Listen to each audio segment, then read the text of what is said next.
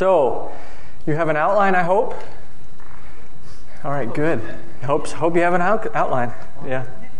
We're talking about the 7 hopes that we could isolate 20 hopes or 30 hopes, but just categorizing, and these are born out of not only a study of Scripture, but also for me personally, just in dealing with people and trying to help them move from a place of not doing the will of God to doing the will of God. Hope is so important, isn't it? I want to start off by talking about, before we even talk about the hope of transformation, understanding a little bit about the relationship of faith, hope, and love. And this is appropriate because Pastor has been talking about love. And so the question is, the comments here that we have on the sheet are 3 essential motivators of the Christian life. And that is faith, hope, and love. And if you turn in your Bible to 1 Thessalonians chapter 1, verse 3, we'll see these 3 as is in about 4 or 5 places in the New Testament mentioned together. 1 Thessalonians chapter 1, verse 3, and I'm going to start in verse 2. Paul says, "We give thanks to God always for you, making mention of you in our prayers, constantly bearing in mind your work of faith," which means your work that is prompted by your faith, and and your labor of love, which is labor that is prompted by love, and then steadfastness of hope, which means endurance that is prompted by hope. So you see these 3. Faith produces what? Work.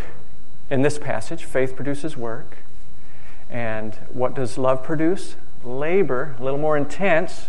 You know, when God tells you to do something, you do it, but then if you love the person you're doing it for, you do a little bit more, don't you? You don't just do the checkbox. You go the extra mile. But then hope produces what? Endurance.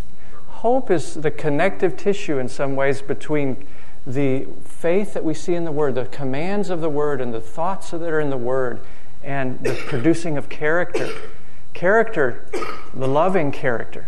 Love is what we're supposed to do with each other, right? The whole Christian life is summarized in this: love your neighbor as yourself. So how do we get to become a more patient person, a more kind person, a more person who boasts? It is through enduring obedience, if I can say it that way.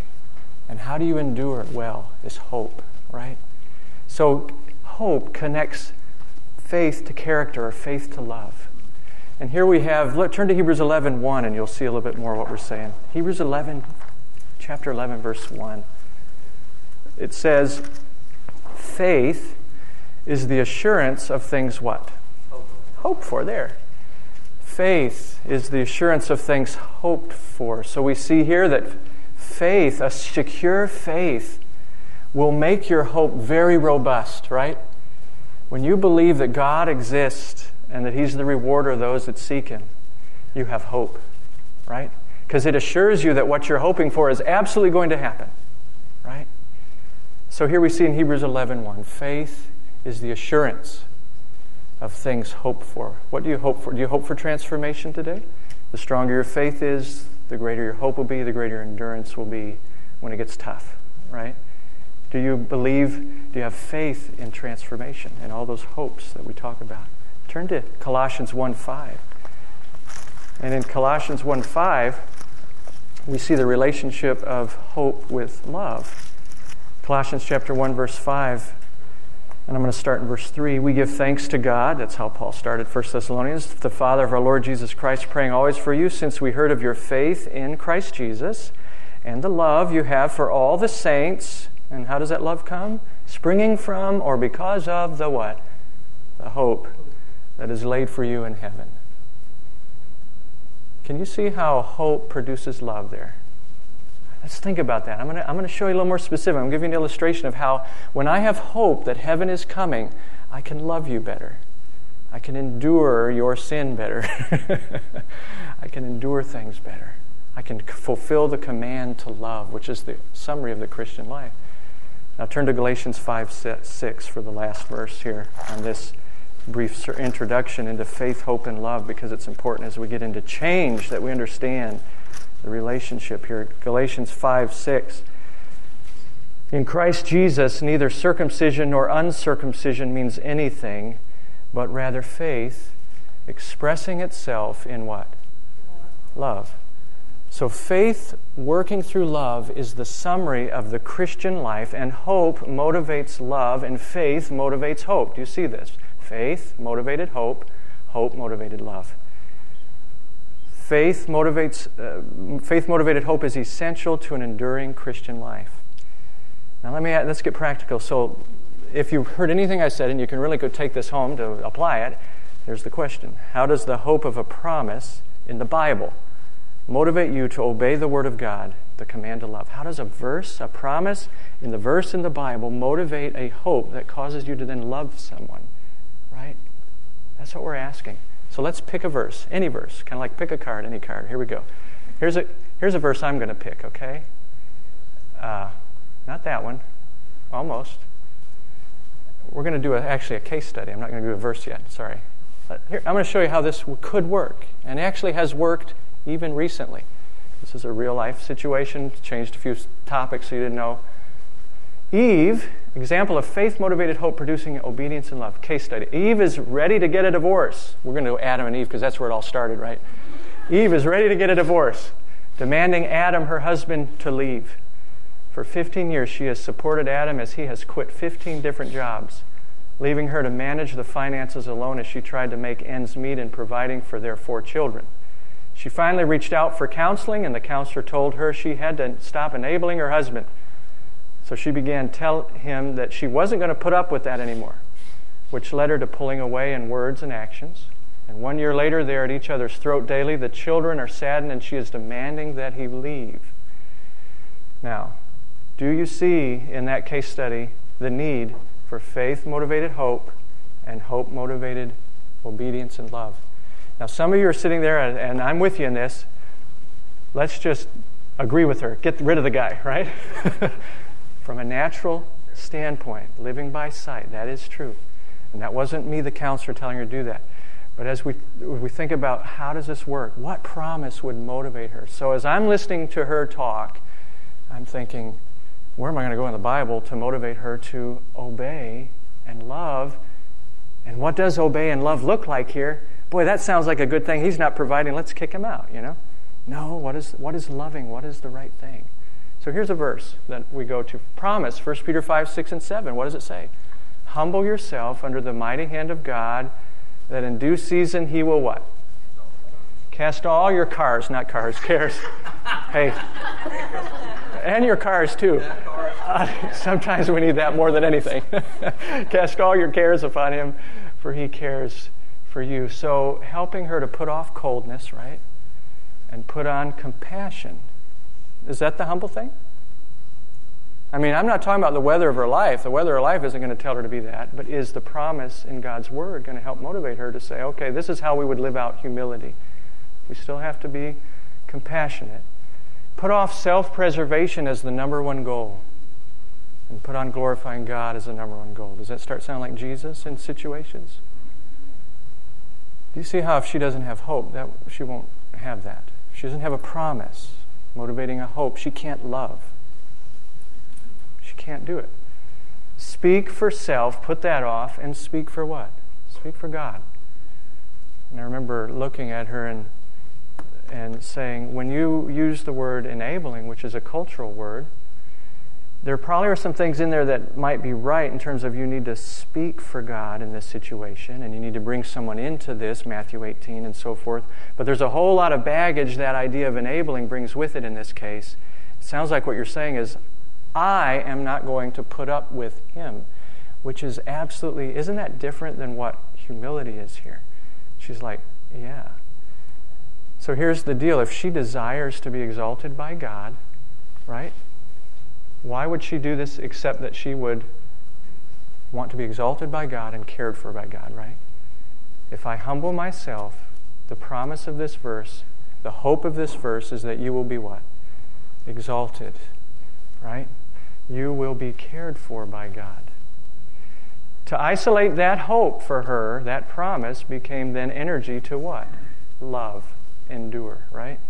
Now we add to that another verse. The promise of Ephesians 4:29 and 30. It says, let no unwholesome word come out of your mouth, but only a word that is good for what? Edification. That according to the need of the moment, that it may give grace to the hearer, and do not grieve the Holy Spirit of God. So what is the promise here in this verse? That's going to motivate her to put off unwholesome words, put on wholesome words, stop attacking the person, start addressing the problem, stop saying nothing, and instead edify the person. There are time to speak and a time not to speak, right? And humility must lead that if she's going to be exalted. Why would she do that? According to that verse, where's the promise in Ephesians 4:29 and 30? The phrase says this, only a good word for edification, that it might give grace to the hearer, and don't grieve the Spirit for whom you were sealed for the day of redemption. So here we have a why, the hope of redemption. Do you see how she would grieve the Spirit's work in her if she continued to pull away from her husband and continue to attack instead of say, Spirit, how do you want me to talk here? Right? And I remember asking the question, say, how do you think the Holy Spirit would have you talk to her and talk to him, Adam? And she said, well, I never thought of that. Why didn't she think of that? Because her hope was earthbound, right? She had been sucked into what you and I get sucked into. Our little 60, 70, 80 years on earth is so important in the moment. And then there's this work of redemption going on in my life that the Holy Spirit is promoting. And when I speak wrong to you, or don't give you what God has given me in compassion, what happens? I grieve that work, right? And then what else? The hope of spiritual influence, that it might give grace to the hearers. That's why. So do you see how faith in this promise produces a hope to motivate her to love someone that's treating her wrong? Because God commands it. God gives promises to motivate hope and to change us as we're working through these things. So this would be how she could say it. I have confident faith and hope in God's promise of exalting me, and in using my mouth to strengthen the work of the Spirit in me and through me. So I desire to humbly respond to those who persecute me more than I desire to retaliate. The hope of retaliation is you get even. The hope of obedience is God exalts you. You choose. Right? What will you choose? It has to be that clear in our mind when we're in these situations.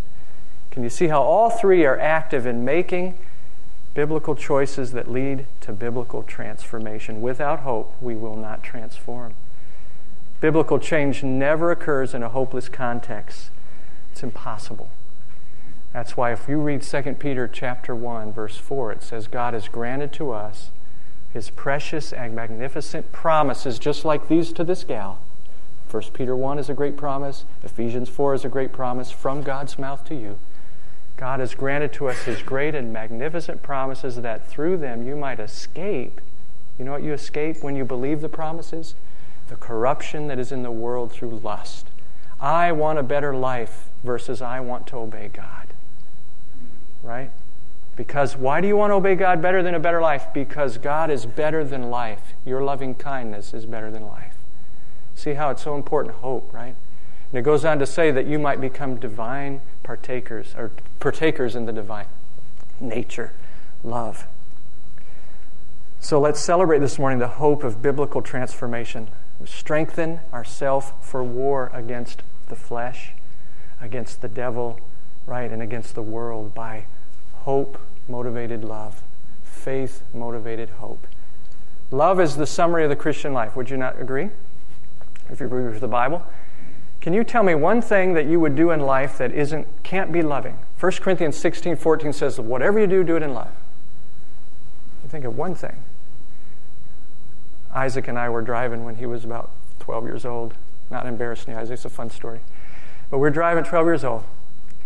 He was 12, not me. And I was saying, everything we do in life is to be done in love. Everything we do can be love. How I'm driving right now? You can stop. Oh, is that right? Okay. And so I said, so let's stump me, honey. Let's stump me and try to see if we can find something that can't be done in love. And he said, what about stocking shelves at Walmart. And I said, well, isn't that loving to stock shelves at Walmart? Who does that serve? Oh, the customers, right? Yeah. So the whole law of God is fulfilled in the command to love. Without hope, you won't stay strong in that. So without hope, you can't stay strong in love enough to change your character. You won't change your character. You won't be able to endure when it gets tough like this gal, right? Change requires hope. So let's revel for a bit in God's promise of progressive, positive change. There you have this on your outline. Look at that.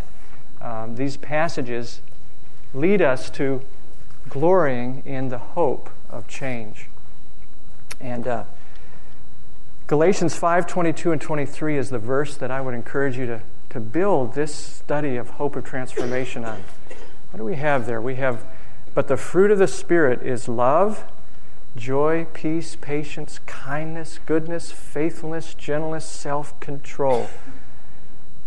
Do you believe that Christ can forgive? I'm sorry, not do you believe Christ can forgive? Do you believe that Christ can progressively change any proclivity in you?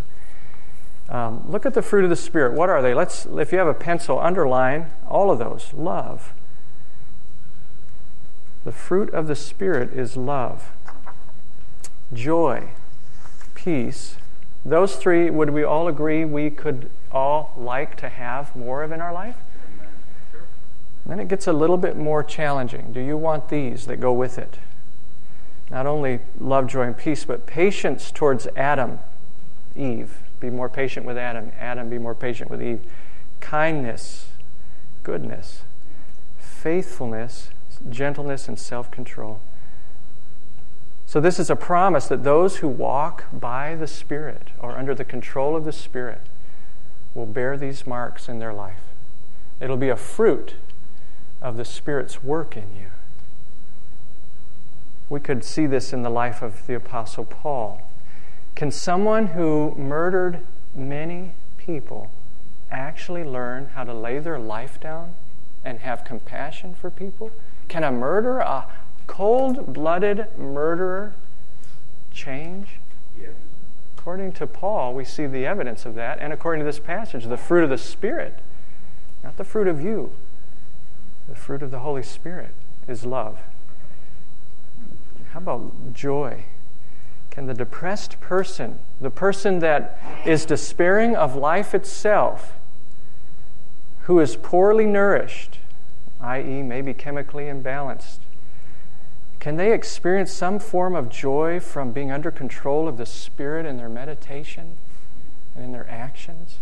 Well, the Apostle Paul, as you know, was despairing of life itself, 2 Corinthians chapter 1. Excessively burdened beyond our ability to endure. That's pretty strong. And you know he went without food for a number of days, and he was beaten. But yet, he rejoiced always, right?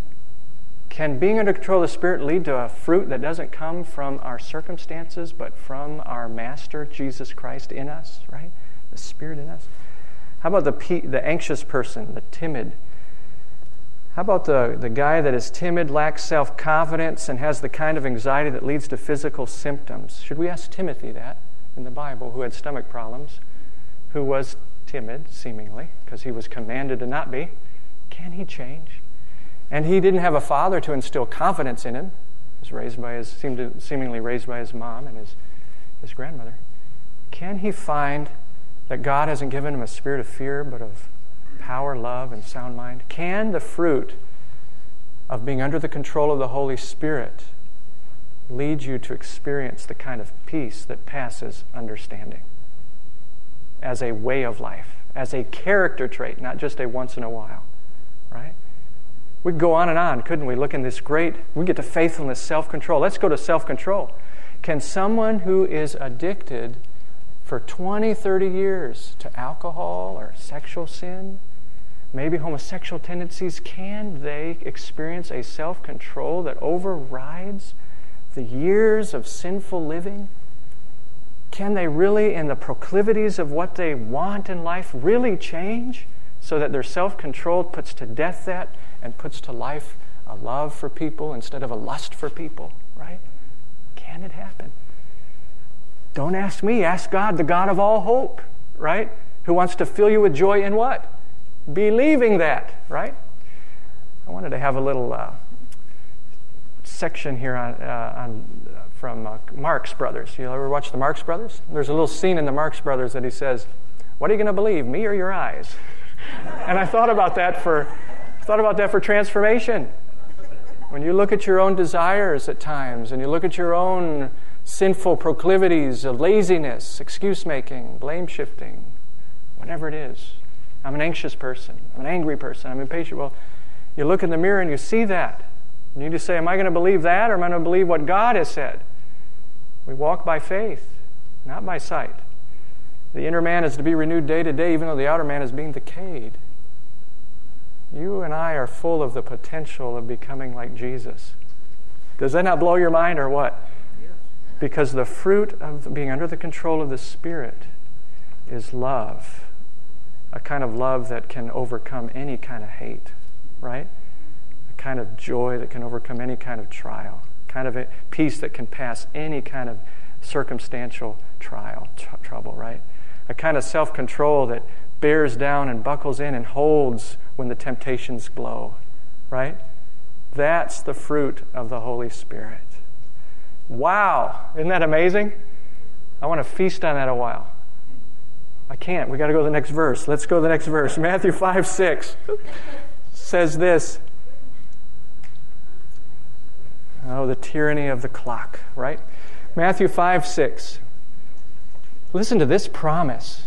This is another promise from God of progressive, positive transformation. Listen, Jesus' first words, maybe his fifth line, "Blessed are those who hunger and thirst for righteousness, for they shall be" what? Satisfied. Is that a promise? Does that make you hungry to do more hungering after righteousness, right? Is righteousness so beautiful to you that you desire that promise? Right? Does it hold a promise for you that makes you a better husband, a better wife, a better dad, a better mom, a better whatever, employer? The reality is that we hunger and thirst to be right with God. God gives us forgiveness, we know that. And then he offers with that, or gives us the transformation. You will be filled with righteousness if you hunger and thirst for righteousness. The hope of change, right? The hope of change. Thirsty, hungering and thirsting. Have you ever been so thirsty that you'd give $100 for a glass of water? You're like, no, I wouldn't do that. What if you were dying? What if you were dying of starvation and dehydration? You would give everything you've got. That's the kind of hunger and thirsting we're talking about in this passage. Has the Holy Spirit made you see how desperately deplete you are and starving you are spiritually, that without righteousness, your life is a big flat zero, right? You've got nothing to offer the world, nothing to go into eternity with unless you are filled with the righteousness that comes by this hope of being filled with righteousness, right? Are you that hungry? We need to stir each other up. What a great thought. 2 Corinthians 3:18, my favorite passage, Pastor Joel's favorite passage, and John MacArthur's favorite passage. So it's already taken, okay? 2 Corinthians 3:18. We all with unveiled face, right? Behold as in a mirror the glory of Christ, the beauty of Christ. His patience, His kindness, His love, His goodness, His self-control. See, all of it's there, isn't it? The fruit of the Spirit is in the person of Christ and now offered to you through being under the control of the Spirit. We're looking in a mirror, we're beholding the glory of Christ, amazed by it. And then look at the result, or the promise here. We're being transformed into that very same what? Image. From, it's a progressive work, glory to glory. Are you more beautiful in righteousness this year than you were last year? Are you more loving, more patient, more self-control? You can have it. Generate the hope and get hungry. Go do it, right? But notice that this work doesn't just come by you working hard at beholding, but it comes by the last little phrase, by the what? Spirit. The Holy Spirit is the one that takes the truth, renews our heart, regenerates us. So when you look in the mirror of Christ, you see glory. And you say, I want more of that. I need more of that. And then Romans 12:2, Romans 12:2, be transformed by the what? Renewing of your mind. And what's the result? Then you may approve. Right. The will of God. That means you might approve of it. You might taste and say, this is good. It is good to be patient. This morning, as you think about the growing in the quality of love, is it good to be patient or is it better to be impatient? Well, your last choice revealed what you believe, right? Am I right? You had the hope of something that someone got in the way of you getting, and you said, I'm going to be impatient. And then you had the hope also offered of becoming more like Christ while they got in the way of what you wanted, right? And you chose the second hope, the littler hope, right? I want you to give me what I want now versus I'm waiting for Christ to give me something even better than what I want for you to give me, if you can follow that reality. What are you hoping for? Becoming more like Christ? Are you renewing your mind in that so that you want? Or are we renewing our mind just in the scene? It's all dust and ashes, isn't it? The scene. It's all burning up. My skin is getting more wrinkly by the year, right? I can feel it coming, right? But while that's happening, I can be becoming more and more transformed into the image of Christ. People who have walked with the Lord years are beautiful people. Amen. And people who haven't walked with the Lord are not so beautiful. What are you becoming? What are you wanting? You see how these promises, bottom of page 1, these promises comfort your doubts, confront your excuses, and condition your endurance in tough circumstances if, and you got to fill in the blank before you turn that page. Come on now. If you desire it and you believe it's there for you, right? In Christ. This will work. Hope does work, right? If you desire it. And if you believe. Instead of looking in the mirror and saying, boy, you're a loser, say, yeah, without Christ, you're worse than a loser. In fact, Romans chapter 7, verse 18 says, nothing good dwells in me. But through Christ, I have become able to become like Christ, right? The potential is there. The fruit of the Spirit is love, joy, peace, patience. Now you can turn the page. Okay. Sorry, I didn't mean to make you guys feel guilty. I want you to feel hope this morning, not guilt. Last week was guilt.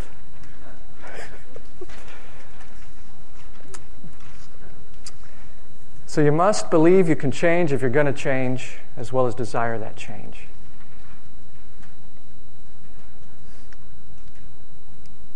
What does God's promise of transformation require? It requires hearty cooperation. Philippians 2:12 and 13 is a great verse to understand this. It says, work out your salvation with fear and trembling. For God is at work in you to will and to work for His good purposes. There's a hope in verse 13 there, that God is at work in you to will and to work. Isn't that exciting? How do I respond to this promise? I work out with fear and trembling. I work it out. A pastor for over 30 years came and asked me to counsel him. And he had a besetting sin of pornography. And he looked at me with tears in his eyes, and he said, I have tried for years. Is there hope? And he bawled, he cried. And I thought, it's not in me. But I looked at him and I said, well, what does God promise? We must start with, do you have the ability through Christ to do this? And we went to Romans chapter 8, verse 12 and 13, as a promise of change. Here's another verse to feast on for change. Brothers, we're under obligation, not according to the flesh, to live according to it. For if you live according to the flesh, you must or will die. But, that doesn't sound like a promise, sounds like a consequence, right? A warning. But, if, here it is, by the Spirit, you put to death the deeds of the body, you will live. And he laughed. He just laughed after that. It was an amazing result. That hope made him laugh. And that laughing hope didn't just stop there. It made him roll up his sleeves and get busy working out. What does it mean by the Spirit? So let's look, what does it mean to by the Spirit change? We have here two things, new habits and renewing your heart. You must have a new habit and a new heart. New habits are so important to develop in the Christian life. And Ephesians 4:22-24 says that we are to put off the old man, right? Put off the old self, which is being corrupted in accordance with the lust of deceit. And verse 24, put on the new self. The old self, we're talking about those habits.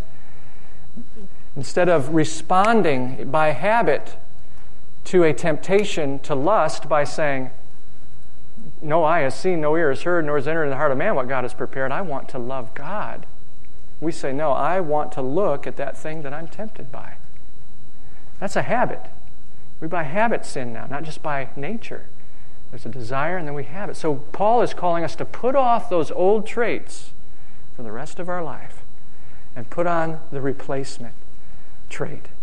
So habit development is so important. Hebrews chapter 5 says that mature food is for them who have had their senses trained by constant use. They know the good and evil. They can discern. So Hebrews 5 talks about the training, habit development. How many habits have you and I developed in the last year because of our love for Jesus? If we're not, we need to realize this is one of the main works, if not the main work of our life. To not just be excited about Christ, but to develop habits that look like Christ. How do we do that? How do we put off and put on? Well, we have to discover and do what the Bible commands us until the new choices become new habits. New choices. Let's take Pastor Joel's sermon series, 1 Corinthians 13. He gave us a challenge to memorize the qualities of love, right? Love is what? Patient, kind. Let's stop there because maybe we didn't memorize any further. But patient and kind. There's a nice verse. Doesn't it make you feel good when you memorize it? What do you do after you memorize it? You got to develop into a habit of being a patient person. Put off what? Impatience. Put on what? Patience, right? And so we have this idea that we got this hope-motivated change. We put off, we study this idea of patience. And we put off those things that destroy patience, and we put on those things that promote patience, that help us with patience. And the question is, why would we want to become patient? Right? Well, that's an important question. Are you hungry and thirsty for that? Do you see the gain of that? So in habit development, though, what we're talking about is four things I'd encourage you to write down on your paper there under developing of habits. One is habit discovery. You've got to discover what habit you need to change in before you'll start changing. So in the area of patience, you can go to the Scripture and look for clues on what you're supposed to be changing, and the Word is a mirror to help you see what needs to change. So habit discovery. How are you going to discover? If you're really wanting to experience this great transformation that's yours in Christ, you must first isolate what habit you're working on. You don't just do it with everything. I'm just going to work on all of this at once. Pick a few things at once. Pick one thing at once. Patience. What ends up happening is it's a domino effect. You start getting geared up and focused on the real game, sanctification, and you start looking for righteousness. 2 Timothy chapter 2, verse 22 says, pursue righteousness. Now, I want you to think about this. Pursuing righteousness is the idea of hunting it down like you're on a lion hunt, like you're going for squirrel or for deer. You hunt down, where's the deer going to be? What do I do to kill the deer, right? Do I have a big enough gun? How do I handle this? Why do I even want the deer, right? All this is important as we're hunting for deer. So in your habit development, are you hunting down righteousness? In this form, patience, loving patience with people. Another good way to discover what habit you need to work on is to ask your closest neighbor. They probably know, right? Ask your closest neighbor, look, here's some qualities of 1 Corinthians 13. Patience. Where am I impatient? And this is what I wanted to say too as we think about habit discovery is ask these questions. Ask these questions. Who, when, right? Who do I need to be patient with? When do I struggle to not be patient? And write it down. If we had time, we would write it down right now. We would write down, where is it that I struggle to be impatient, or whatever quality. There's something about getting them out on a journal that your conscience gets more aware and more alert to.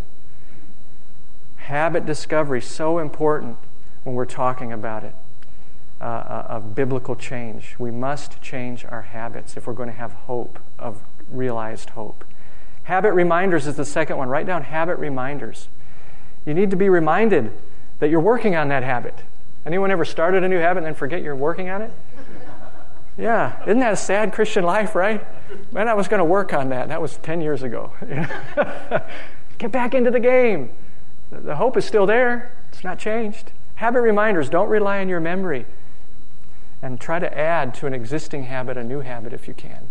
Let the old habit trigger you that you're working on a new habit. Memorize Scripture. That helps you remember, right?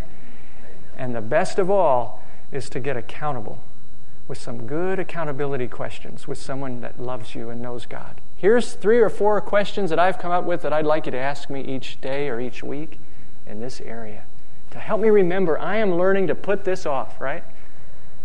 And then habit barrier. Put that word down. There comes this barrier, that you're starting to work on habit, you're trying to remember, and then you hit that barrier where that old habit is pulling you back. You've got to fight through that barrier with hope, don't you?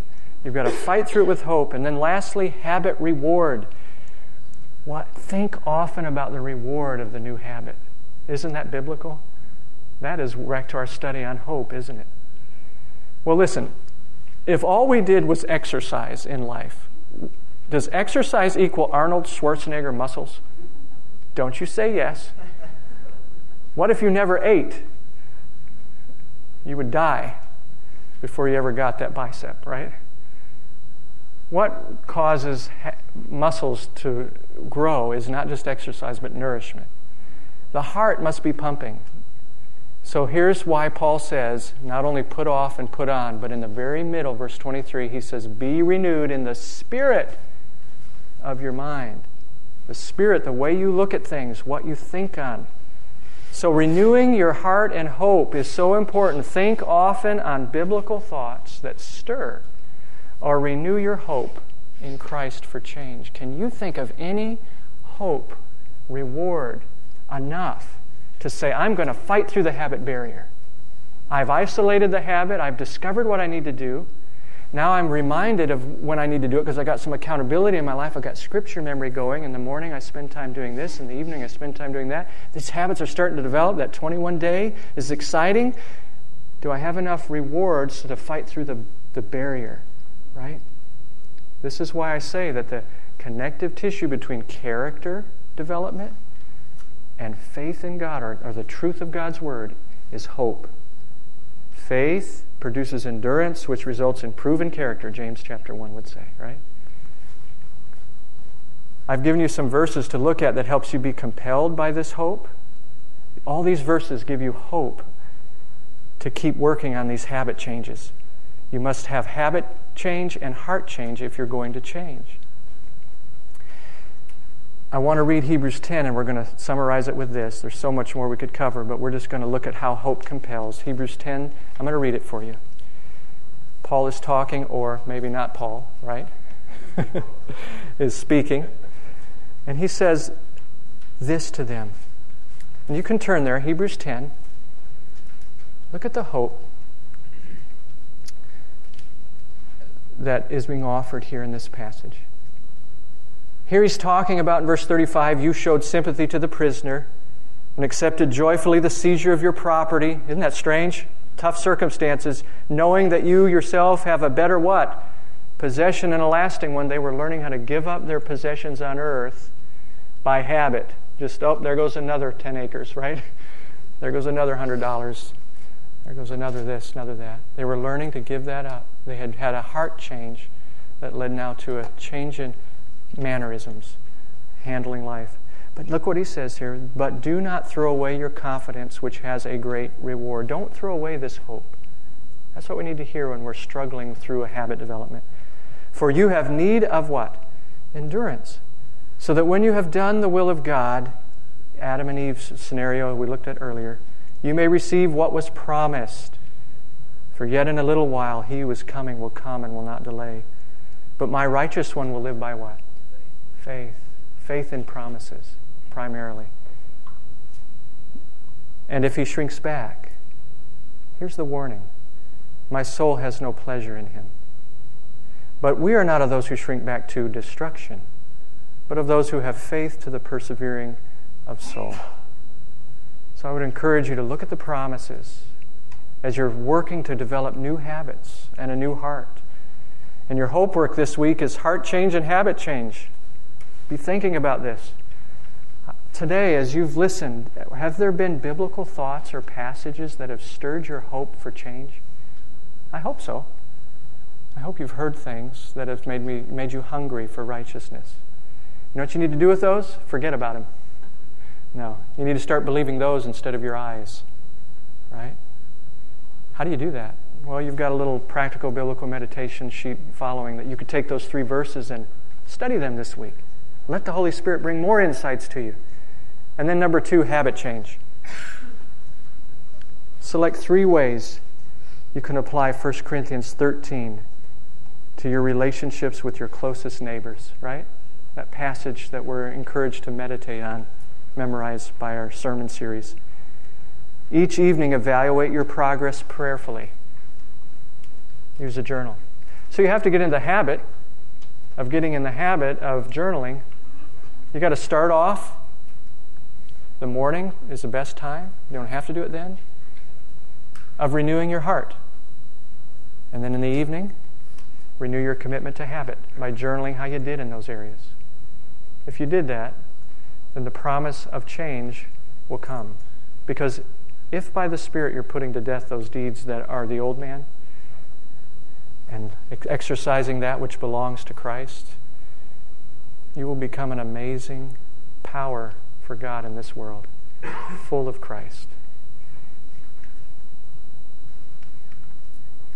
The fruit of the Spirit is love and joy. So if you learn the habit of being under the control of the Spirit, you will grow. So, ending with our verse, our main verse of the whole series. Now may the God of all hope, and in this case, hope of transformation we're talking about. Now may the God of all hope of transformation fill you with joy in the prospect of transformation by believing in transformation, right? You see that? So that you may abound in transformation, right? Let's pray together. Father, thank you for the power of the Holy Spirit. Thank you for His indwelling ministry to us that has been given to us because of the sacrifice of Jesus Christ for our sin. We began the Christian life needing forgiveness because we were hungry for righteousness. We continue the Christian life needing transformation because we continue hungry for righteousness. The more righteous we grow, the more hungry we become for it. Thank you. And one day when we see you face to face, our hope will be realized. We will be changed. We will be transformed. We'll not only have a new nature, we'll have a new body. We'll have new surroundings. But Father, we thank you for the glory of transformation, for the hope of it. May we feast on it this week and put it into practice. Help us, Lord. Help us to not believe what we see, but what you say. In Jesus' name, amen.